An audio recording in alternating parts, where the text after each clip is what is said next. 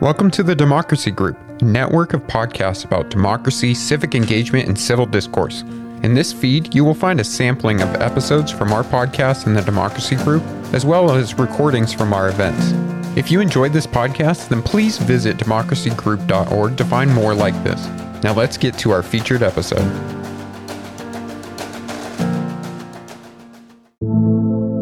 Hi, folks. We are so glad that you're listening to Our Body Politic. If you haven't yet, remember to follow this podcast on your podcatcher of choice like Apple or Spotify or wherever you get your podcast.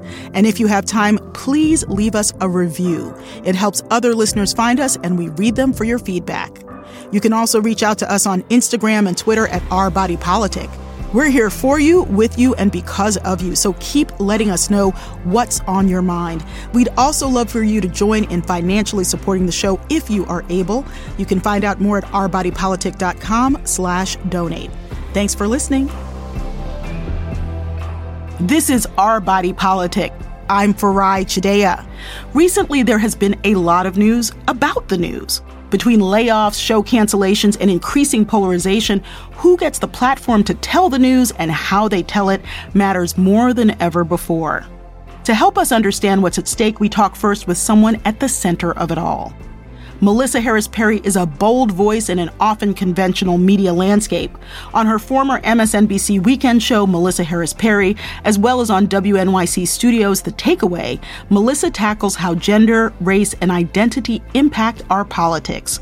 Most recently, she spoke truth to New York Public Radio in the face of their sudden cancellation of The Takeaway. If you love public radio, this will not be an easy episode to listen to.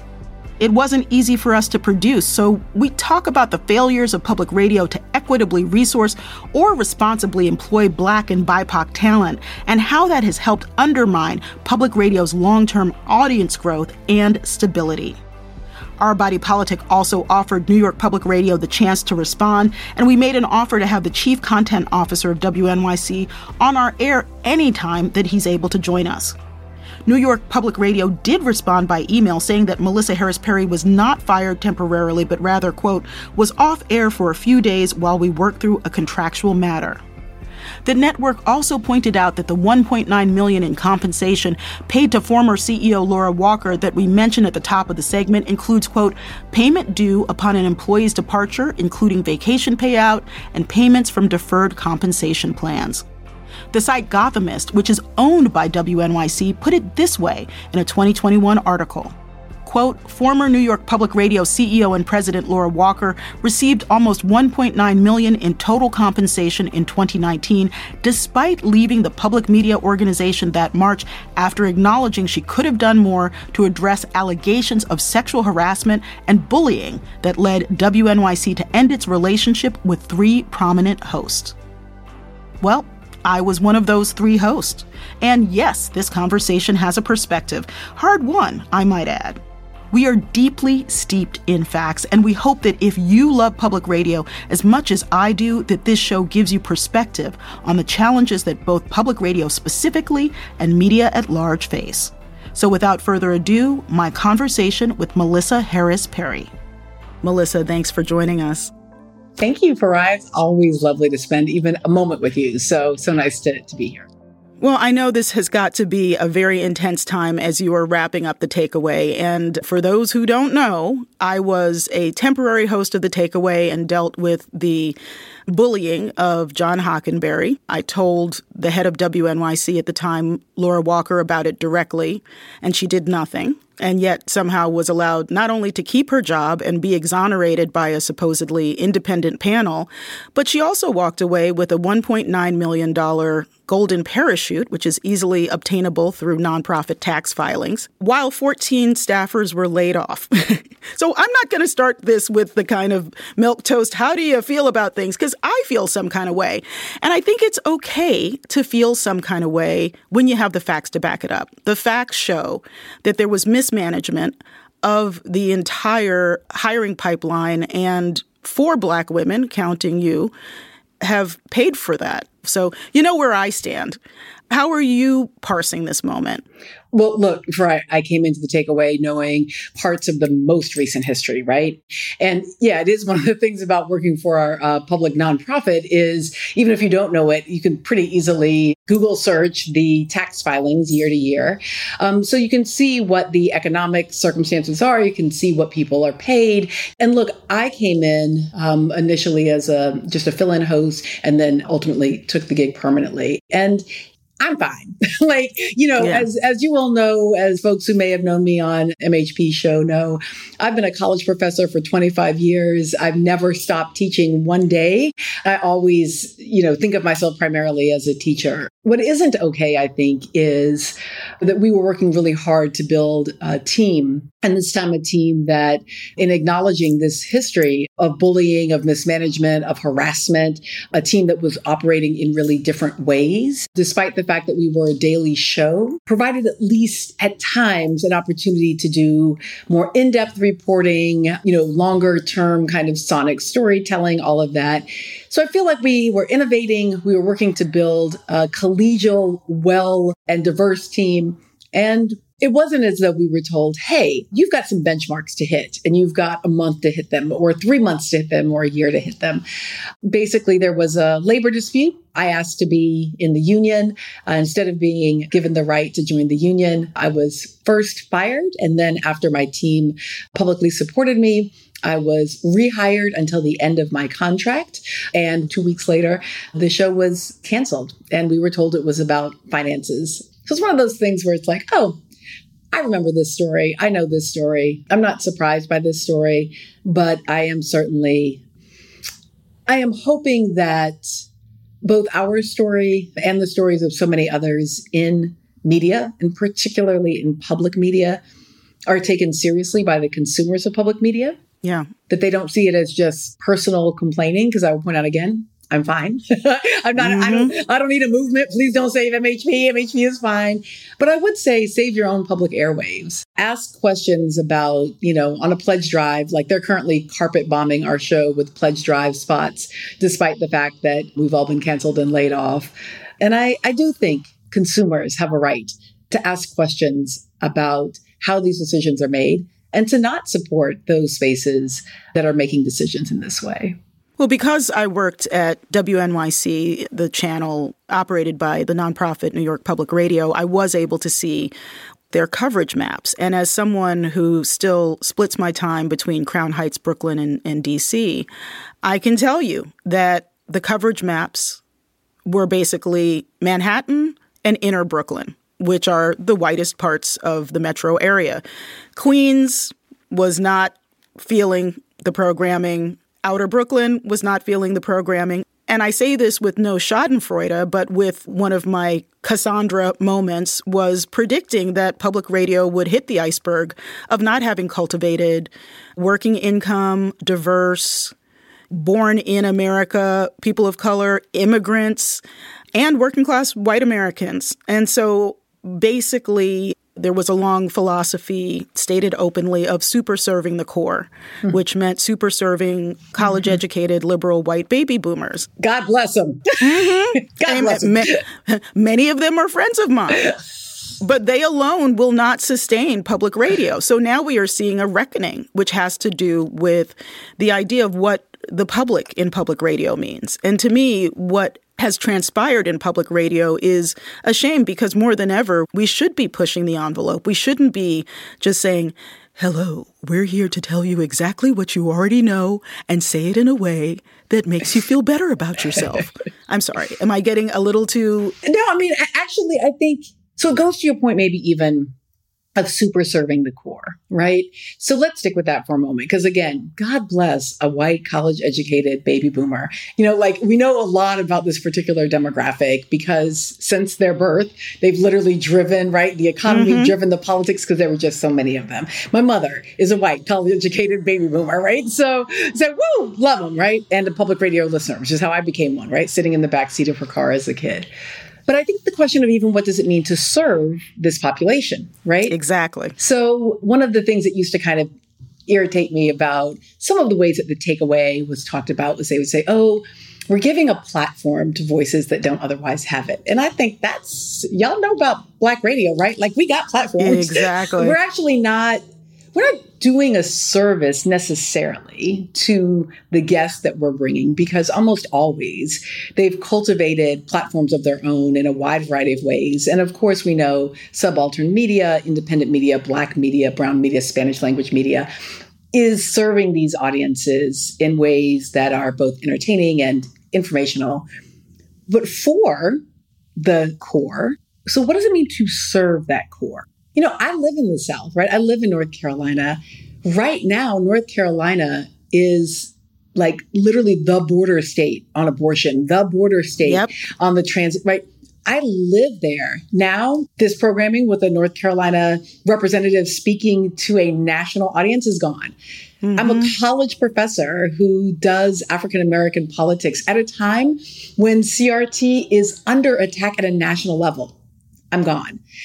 Right now, right, and in this space where affirmative action is going to probably be ended by the U.S. Supreme Court 2 weeks after the takeaway goes off air.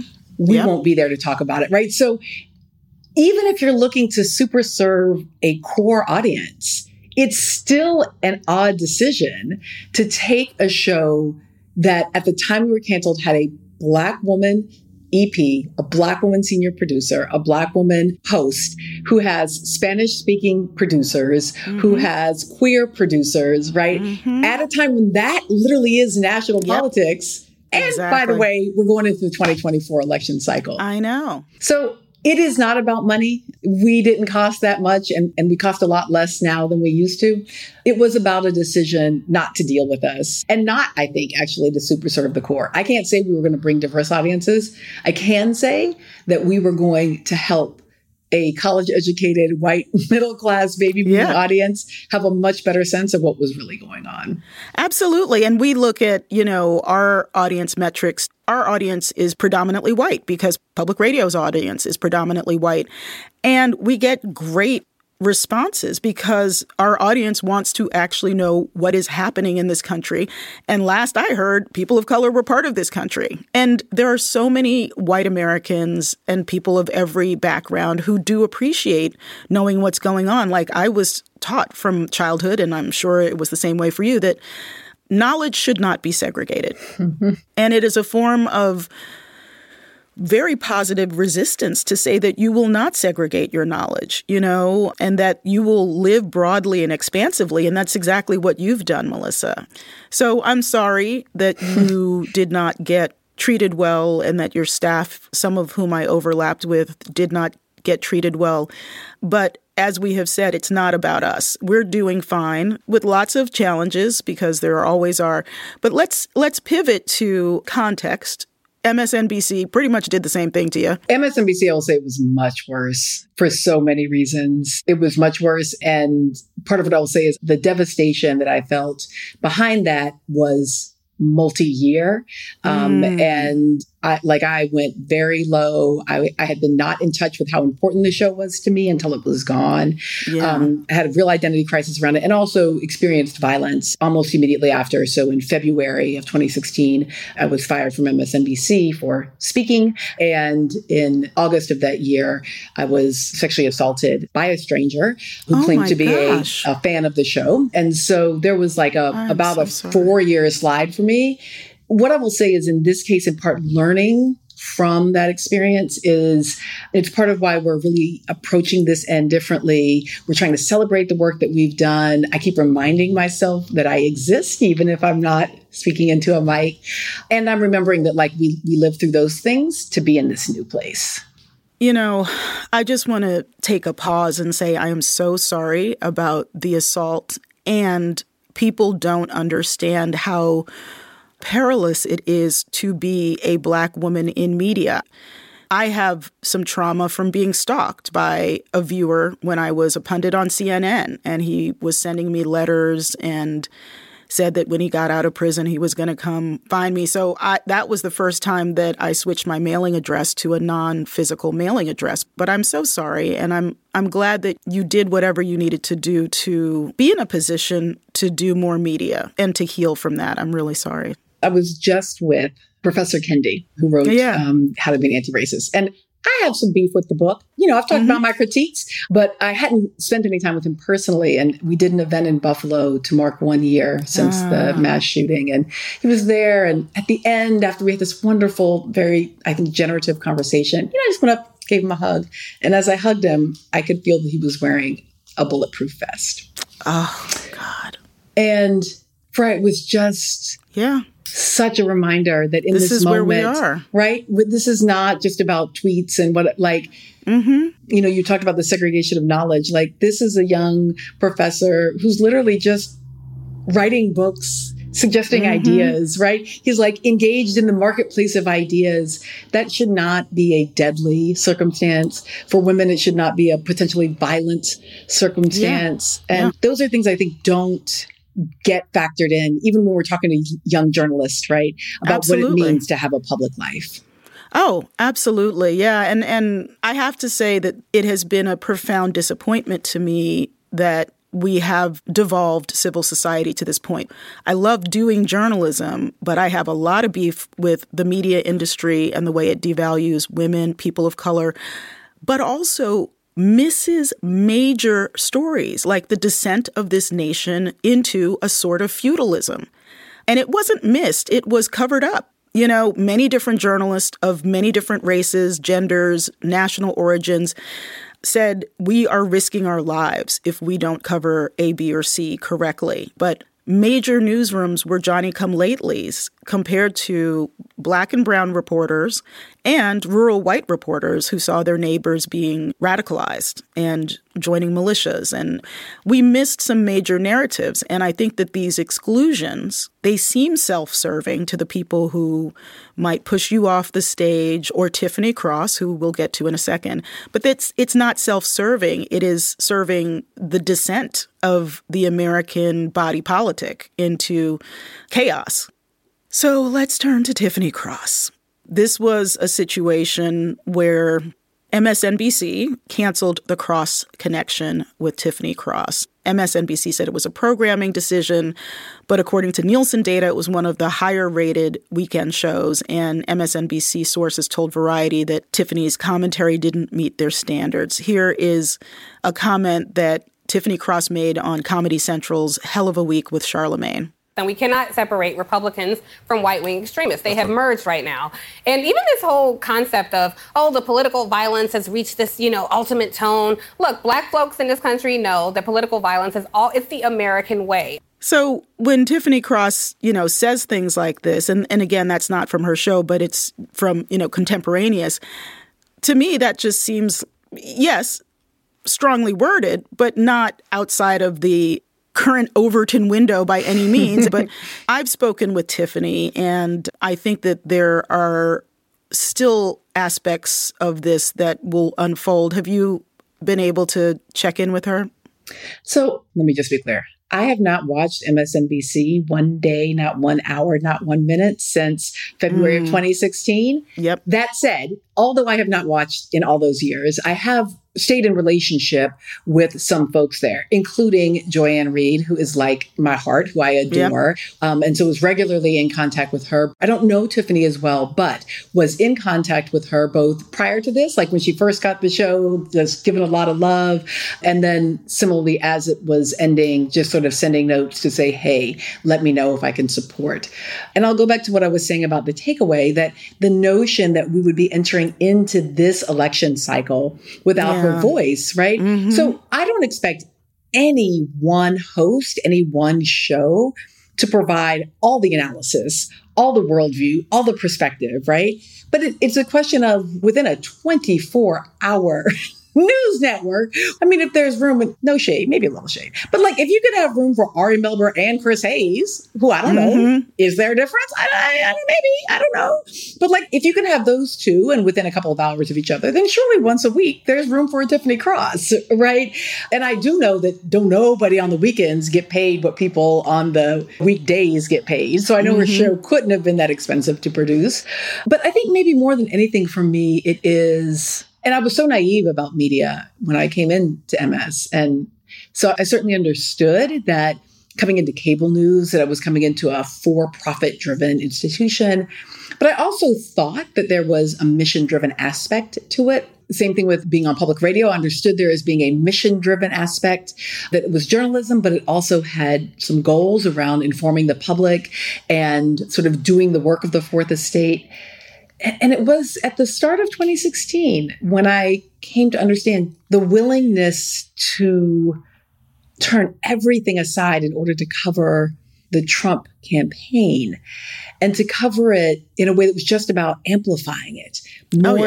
Just more Trump on TV. I'm not even talking about covering Republicans, being told don't cover Rubio, don't cover Bush, right? Cover exclusively Trump. You can look at the numbers, declining.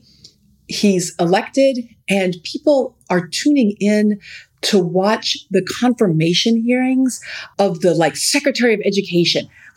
Who watched the confirmation hearings of the Secretary of Education for the Biden administration? Nobody, not one person, nobody. The notion that there's anything other than a deep interest on the part of these news organizations to amplify a Trump candidacy for the goal of ratings is just, and it's not about are these each individual bad people? It's an incentive structure built into media that if he can draw eyeballs, and if terrifying people with that level of emotional angst and the big reveals and make all of politics, sports event, you'll get the ratings, but you'll also really harm democracy. So, Melissa, now I want to open up the time vault.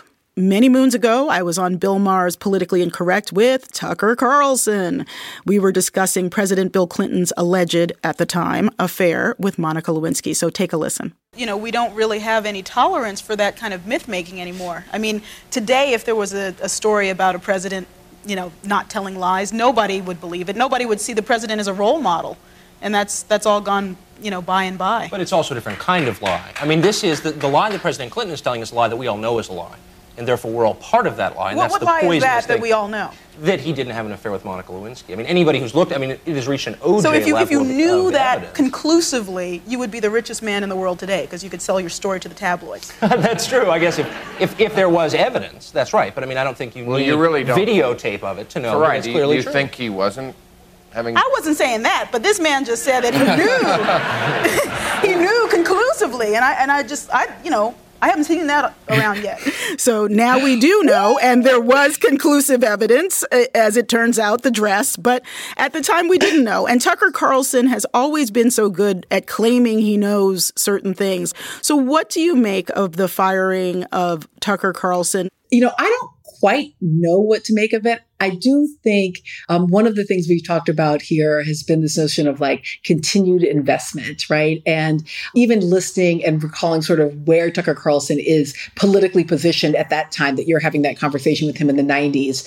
His ability to remake himself into all these different versions of Tucker Carlson, right? So he's had his, you might call the white boy trifecta, right? CNN, MSNBC, right? Fox News. And so for him, each fail is a fail up, right? It's a bigger contract next. It's we'll come over here and be this mouthpiece for this. He's able to move across these spaces, take on whole new ideological identities, and keep failing up, right? Mm-hmm. So let's talk about the freedom of speech aspect of this. People defended Tucker Carlson incessantly based on free speech, and it would go something like this. Tucker would say something abhorrent. For example, his comments about Black Lives Matter in 2020 on his show Tucker Carlson Tonight on Fox News. This may be a lot of things, this moment we're living through, but it is definitely not about Black lives. And remember that when they come for you, and at this rate, they will.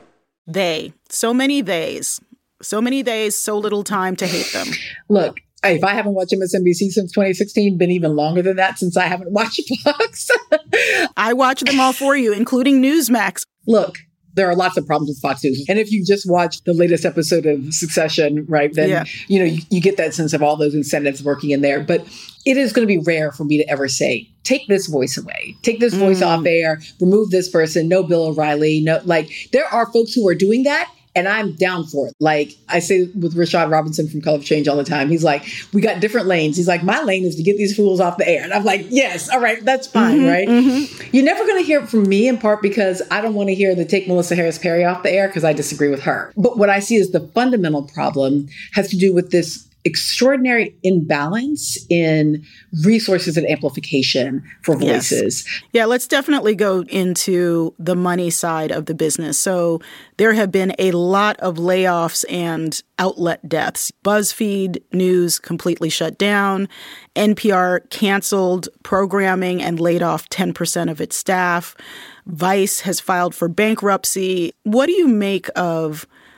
And, I'm just going to throw in there that there were massive amounts of profit taking by people who were able to say, we're the next hot thing. So a lot of cash flowed into specific hands of outlets that are being shuttered or going on the auction block on a bankruptcy sale. But what do you make of this moment? So for me, when you look at an organization, for example, and we can just take public radio because we can literally see how much people are paid. So, you know that there are folks making $60,000, $65,000, $70,000 who are working 10-hour days, right? And then you know that there are executives. So, for example, I'll just name check Chief Content Officer Andrew Golis at New York Public Radio. If things go well or badly, right, he is not held accountable. So let's say the takeaway has been a big failure.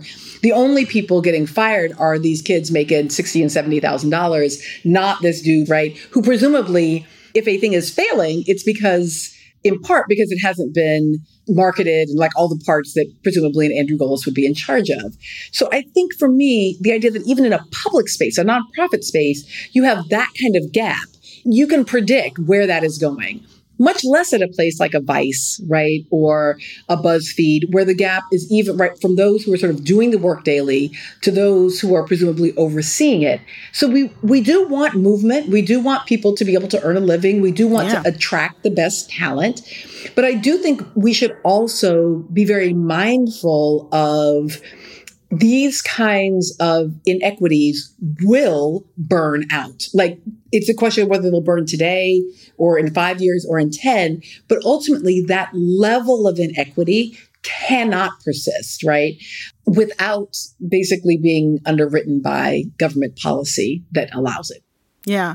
One of my big bugbears has been tracking the way that investment goes into people who create media based on race and gender. And one person who I have had also a very clear storyline about is one of my former bosses, Nate Silver of 538. And 538 is another one of the media organizations that's in financial trouble. But he's owned this for-profit company and it's never turned a profit. And to me, I had many disagreements with him when I was saying that candidate Trump could win the presidency. He didn't want to hear that until he actually won. And I had a lot of editorial difficulties dealing with the myopic filter of what he thought was possible, despite the fact that I'd been a field reporter for 25 years. But that's personal beef and editorial beef. But my fiscal beef as a Black entrepreneur is that no one's going to give me years of operating funds to run my business without ever seeing a return. Just to be perfectly straightforward, white men have been able to raise millions based on a concept and a handshake.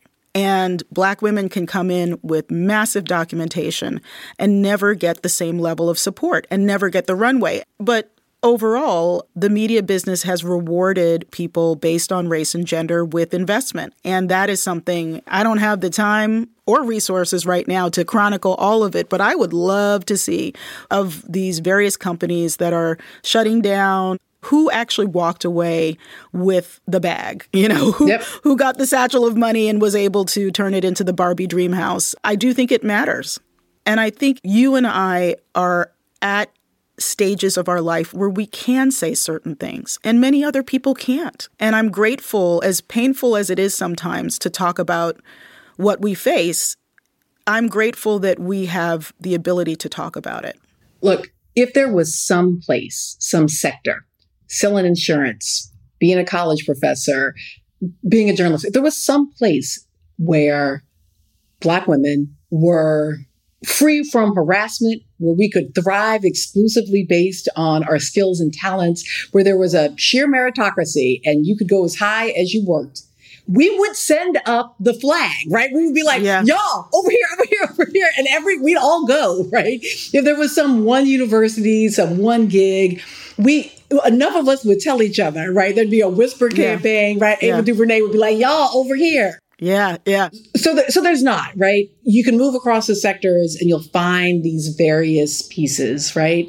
But I think for me, it is knowing that like Ida Wells was shoved out of the NAACP and that, Anna Julia Cooper was fired from the M Street school that she built. And so at my age, at 50, like had to go to Paris, to the Sorbonne and get a PhD, which she wrote her dissertation in French. But I mean, like the level of extraordinary that she was and the level of mediocrity of the, by the way, Black men, right? Who shoved her out. I was fired from WNYC, yes, by Andrew Golas, who is a white guy, but also by LaFontaine Oliver, who is a Black man, and 2 Black women vice presidents. And Tiffany Cross was fired by Rashida Jones, who's a Black woman. Ain't that the truth, right? So I think for me, I recall that my grandmother, Rosa Harris, was a genius. I say this often. She could make a wedding dress without a pattern. So people would come to her home and they'd have like a photo and they'd be like, Miss Rosa, can you make this? Right. And if anybody's ever even tried to like hem a curtain, the idea that you could make a wedding dress, but she'd never been given any kind of opportunity for education. So she was a domestic worker. She was a seamstress. But had she been given a, scholarship to MIT, surely she'd have been an engineer or could have been. Right. Yep. So when I think about like, being the first to do this or the first to do that, it's really almost more like the first to be allowed to do it because we know that we come from all of these geniuses who were stepped on, stepped over, pushed out, right? I got fired, but they ain't burned down my show, which is what they do to Ida Wells, right? So we stand in that tradition. We know that if it was fixable just by being smart, just by being cute, just by being wonderful, just by being courageous, it'd already be fixed, right? Ella Baker wanted to fix it for us. Anna Julia Cooper wanted to fix it for us. Martin King and Malcolm X, they all wanted to fix it for us. So if it was fixable, they were all more courageous, smarter, better. They would have done it. So it's not fixable through that. It's more that, like, as you point out, you have to be of service. You have to be in the game. You have to recognize your privileges, like the ability to speak. Use them to the best that you can. When you make a mistake, you step back, you take care of yourself a little bit. Try to be good to the people you work with and acknowledge that like white supremacy isn't just something we report on. Like it's happening to us. Sexism isn't just something we report on. It's happening to us. Yeah. And we have to heal as we go. Yep. Well, Melissa, I just want to say that it's such a pleasure to talk to you because all of this is an example of what in your book, Sister Citizen, you call the crooked room. That Black women very often find ourselves in a crooked room where we are told that green is red and purple is pink, and we have to constantly reaffirm our commitment to reality no matter what people around us are saying. And to me, very often I find that I call it the Black Cassandra syndrome, which is that we say things and people don't believe us, and then they come true and people are like, oh, I'm shocked. And it gets exhausting. The crooked room, standing in the crooked room is exhausting. Being a Black Cassandra is exhausting. What do you do in your life to fill your well? Well, right now, I am reading my very best friend in the whole world's brand new book. Oh, yes. Awesome. So Blair Kelly, what I will say is, yes, read Sister Citizen, sure. But if you have time to read one thing this summer, I'm going to encourage everybody to read Black Folk, The Roots of the Black Working Class. It's written by Professor Blair Kelly. It's out in early June, which means we won't get to report on it on the takeaway because we're canceled, which breaks my heart. But, precisely the points that you're making about sort of our devaluation. Blair writes, she is such a beautiful writer, and I just kept weeping because I'd forgotten who it was who taught me how to tell stories. Like, I think of myself as just being able to tell stories, and I forgot it was really 25 years of friendship with Blair that got me here. Aww. And the way that she tells this story is very much a story about the devaluation of Black work by those who aren't Black workers. But she's not so interested in them as she is in us. And so it centers on us and on how at every point from a period of enslavement forward, we are making value and community out of the things that we're laboring. And it is, I think that for me, I fill my well primarily through ancestor worship. I have a very bad case of ancestor worship. And when I think about my people and who I come from and people who were in intergenerational chattel bondage and yet did amazing work, did innovative work, did scientific work.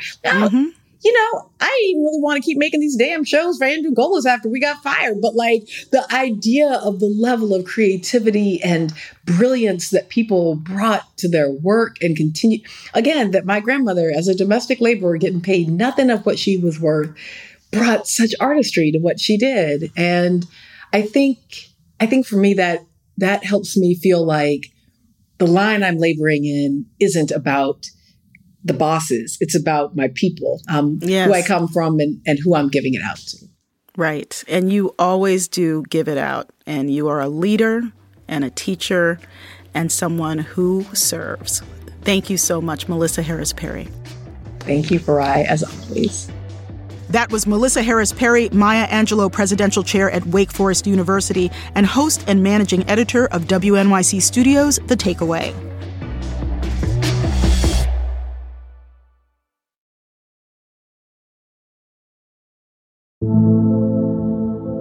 Welcome back to Our Body Politic. I'm Farai Chideya. It's no secret that conservative media outlets played a huge role in former President Donald Trump's election and administration. And while we don't know who will win the White House in 2024, we do know that conservative media will continue to shape voters' opinions. Here to help us understand what's going on in conservative media and what might happen next is journalist Tina Nguyen. Tina Nguyen is a national correspondent and founding partner at Puck, a journalist-owned subscription media company that covers power, money, and ego by, quote, focusing on the inside story at the nexus of Hollywood, Wall Street, Washington, and Silicon Valley. She's also a former political correspondent at Politico and Vanity Fair. Tina joins us now to talk about her unique career trajectory and how conservative media has changed since she was a part of it. Welcome to the show, Tina. Thanks for having me, Farai. I'm really excited. Well, I am excited, too. I'm one of your readers, and I think that you come at things from a really interesting perspective, and part of your backstory is that, the conservative media is part of your current beat, but once upon a time, you were part of conservative media itself, or at least, given an on-ramp. So tell us your backstory. Oh, boy. All right. Here's the deep, dark, tragic, sometimes backstory. Or bizarre, depends on how you look at it. So when I was in college around 2009, 2008, I wanted to be a journalist really badly. And I went to a school called Claremont McKenna, which I have to state solidly is a normal liberal arts college. It is not ideologically driven. However, it has a government department that's been around since, I would say, the 70s and has a connection to larger conservative activist movement politics institutions like the Claremont Institute.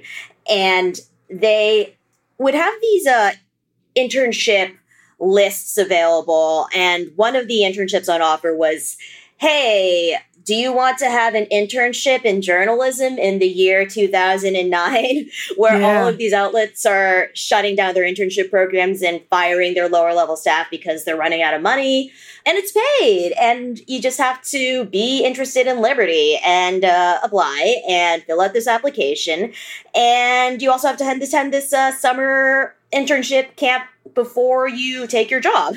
And I got the internship. I ended up going to this place called the Institute for Humane Studies. And I learned eventually it was funded by the Koch brothers.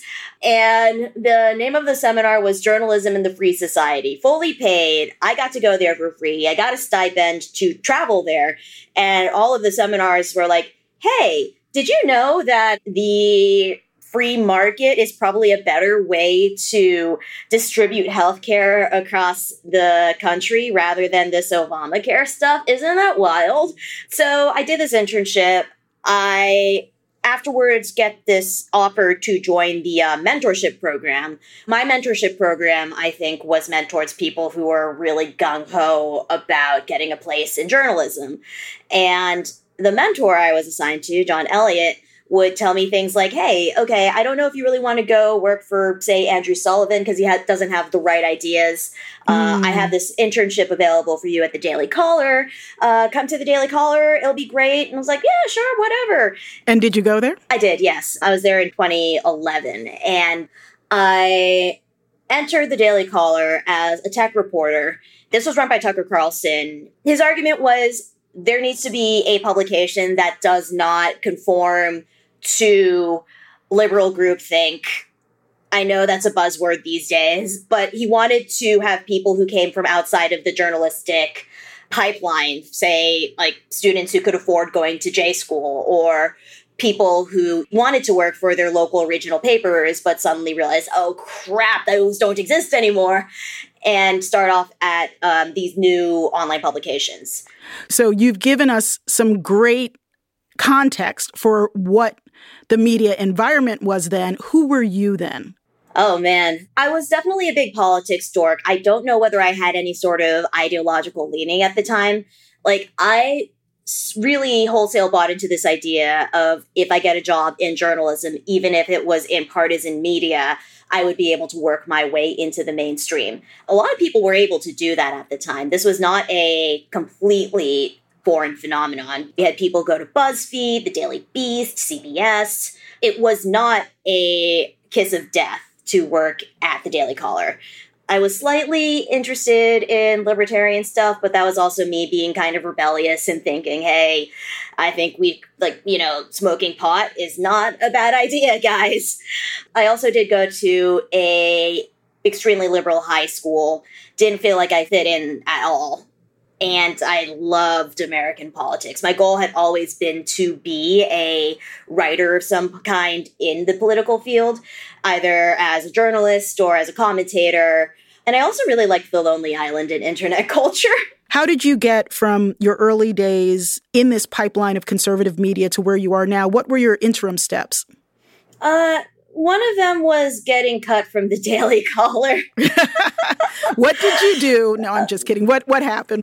It was like several months in, and the beat that I was on, which was tech and tech policy, just wasn't working out for the site. It just wasn't generating the revenue that they thought it was going to. So that happened with me. They were very nice about it. And here's where it got sketchy. My mentor from the program that I went to in college started setting me up with organizations that were more and more sketchy. Like, at least the Daily Caller had some independent funding attached to it. The organizations he was setting me up for internships and interviews were things that may or may not have been funded by right-wing billionaires and shadow donor groups. And I looked into my quote-unquote editor's background and realized that he'd been working for several Cope-linked organizations in the past. And then I just stopped filing and went, I can't do this.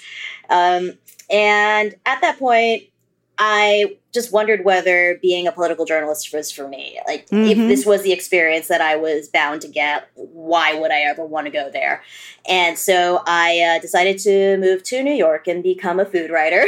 Oh, wow. Yeah.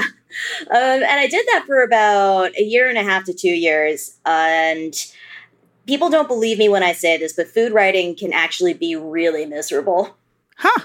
How did you get back into political journalism after the food writing? So the site that I worked for, The Brazier, was under the same parent company as Mediaite, which is a political media website that focuses on current events and sort of made its bread and butter on clipping outrageous fights and big viral moments from cable news shows and television and reporting on the media industry. And they had lost a writer, and I was like, hey, you know what? I could take this writer's job. I know the CMS. I know the way that things are supposed to be published. I know this industry pretty well. And it would take you, 3 or 4 months to hire someone else and bring them on board. And they're like, that's a good argument, Tina. Let's do this. And so I came on board, had a blast. I'm still friends with a lot of people who I met working there. And I ended up there for about a year or so. It's a bit of a click factory, but at that point, what place wasn't, you know? Yeah. No, I mean, the truer words never spoken. You have had a storied career at a number of different places. Vanity Fair was another turning point for you. Tell us about that. So that was nexus of me trying to break into normal journalism and then me returning to cover the conservative media and conservative politics as an outside reporter. And that was something I never really thought was going to happen. Literally, day one of joining VF, I come on board, do my onboarding, and then day two, Trump announces that he's running for president. And about a year or so later, I started realizing that not only is Trump well on his way to being the nominee, all of these people that I used to work with and all of these people whose names I recognize in my past life were starting to appear in Trump's orbit, like Breitbart, Steve Bannon, Tucker Carlson. And I'm sitting in Vanity Fair's office, the pinnacle of quote unquote respectable journalism that has nothing to do with all of these weirdos and psychopaths, as they would call them. And I'm like, hey, Steve Bannon's going to be a really big deal one day. And they're like, what, Tina? No. And then Trump becomes president. And then all of those people I talked about started becoming big deals. And my boss, John Kelly, at the time goes, hey, so you've been spending a lot of time talking about those guys. Could you write about them and tell us what the heck is happening? And I'm like, okay, sure. I've tried to forget that any of that ever happened, but it seems pretty important now, so here we go. And it's been a completely wild ride ever since. How did you feel? I mean, obviously people came around once candidate Trump became President Trump or President-elect Trump, that people like Bannon were important, but do you feel people missed the thread, early on? Around the beginning of the Trump administration, the big narrative and the big idea going into his presidency was initially he's going to understand the gravity of the office that he is assuming, and he's going to have people around him who will help him navigate through Washington and navigate the Republican Party. They have an ally in him. It'll be great.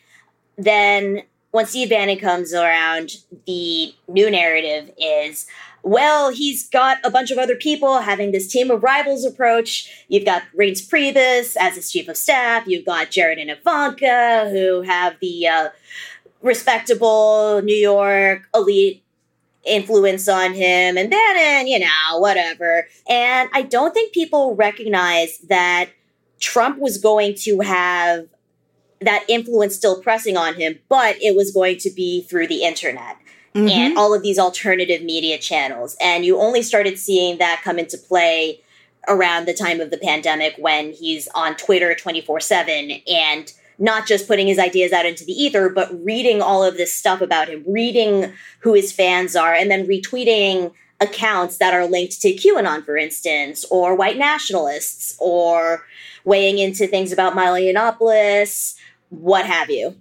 Yeah, and after Vanity Fair recognized that you actually knew a lot of things that they needed to know and put you in a position to cover it, how did you move on to Politico? It was an opportunity that I just couldn't really ignore at that point. But there was a part of me that still wanted to live in New York, and I still remember what I'd been treated like when I lived in DC, where people would only talk to you if they believed that they could extract some sort of professional value from you. And I've never really been into that. That always kind of turns me off. And so the memo I put to them was, I want to cover the Trump administration from the perspective of the outsider. Trump is far more interested in getting the opinions of people who are outside the Beltway, outside of these institutions, than he is from listening to the Republicans or whatever. So one of the lanes that I suggested I'd cover was the internet. And so I came into the office. I did a couple of White House things. I visited the press room, which at that point was a glorified storage closet.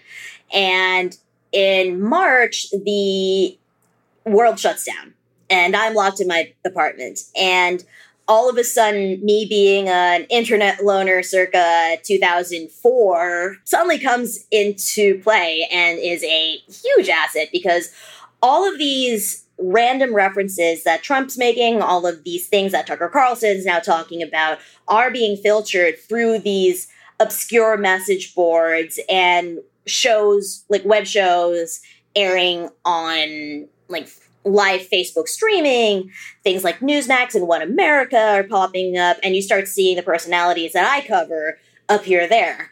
And not just that, but Trump is retweeting them as well. And you start seeing that paranoia leach into Trump's mind. And I'm like, well, he's the president and it's coming out through the administration. I think this is a White House story. And everyone's like, are you sure, Tina? This is internet stuff. I'm like, look what he's saying. People are listening to him because he's the president. And I was right. And then we had January 6th. Yeah, absolutely. I mean, I felt like we really should have gotten a clue, we meaning the media, but we also meaning Americans, about how powerful a lot of this messaging was, precisely because it defied expectations. So as we wrap up here, covering 2020 and having that perspective, and now looking at 2024 from your vantage at Puck, what are you most interested in covering for 2024? And then separately from that, what do you think 2024 is going to be like from what we've seen so far? Ooh. I've covered the split between Ron DeSantis and Donald Trump for a couple of years now. And DeSantis came in with the expectation that he was going to be a guy who nodded to quote-unquote MAGA policies, but was a more stable, straightforward leader. And then he started taking his cues from internet personalities as well, and deep intellectual fringe thinkers that truly do believe that not just the American experiment, but Western civilization is under attack by sectarianism and Black Lives Matter and quote-unquote wokeism and transgender issues, like saying, hey, you know what? Why is everyone attacking white people? Why is it that you may be turning our children into the gender that they're not supposed to be? You're confusing them. And exploiting these new issues and taking them to an extreme. I would say that DeSantis is more of a zealot on cultural issues than Trump is. And Trump, for once, is the guy who seems slightly less MAGA than DeSantis is. For me, it's going to be an interesting test of what exactly is the MAGA movement. Is it a set of coherent ideals that one can understand and wrap their hands around, or is it a cult of personality to Trump? The other one is exactly how is AI going to continue to send these little hairline fractures through the social fabric? Tucker Carlson's firing from Fox, I really think that people completely underestimate the impact it's going to have on Fox itself. Like, sure, now that Tucker's no longer there, they're going to be able to attract advertisers, make money once again. But what does that mean for the diehard MAGA voter that really liked Tucker Carlson? Trump seems to be on Tucker's side. Elon Musk seems to be on Tucker's side by letting him onto his platform. What does conservative media look like in the future? It's so unclear at this point, and I don't know whether that future includes Fox News. Yeah, and that is something that we're definitely going to keep an eye on. Well, I hope that we can talk to you again in the future, Tina. Thank you so much. This was awesome. Thanks. That was Tina Nguyen, national correspondent and founding partner at Puck. Thanks for listening to Our Body Politic. We're on the air each week and everywhere you listen to podcasts. You can also find us on Instagram and Twitter at Our Body Politic. Our Body Politic is produced by Diaspora Farms and Rococo Punch. I'm host and executive producer Farai Chidea. Nina Spensley is also executive producer. Emily J. Daly is our senior producer. Bridget McAllister is our booking producer. Not Tina Bean and Emily Ho are our associate producers. Monica Morales Garcia is our fact checker. This episode was produced by Bridget McAllister, Kate Dellis, Monica Morales Garcia, and Andrea Asuaje. It was engineered by Mike Garth and Mike Gaylor. This program is produced with support from the Luce Foundation, Open Society Foundation, the Ford Foundation, Craig Newmark Philanthropies, the Charles and Lynn Schusterman Family Philanthropies, Democracy Fund, the Harnish Foundation, Compton Foundation, the Heising Simons Foundation, the Be Me Community, Katie McGrath and J.J. Abrams Family Foundation, the Pop Culture Collaborative, and from generous contributions from listeners like you.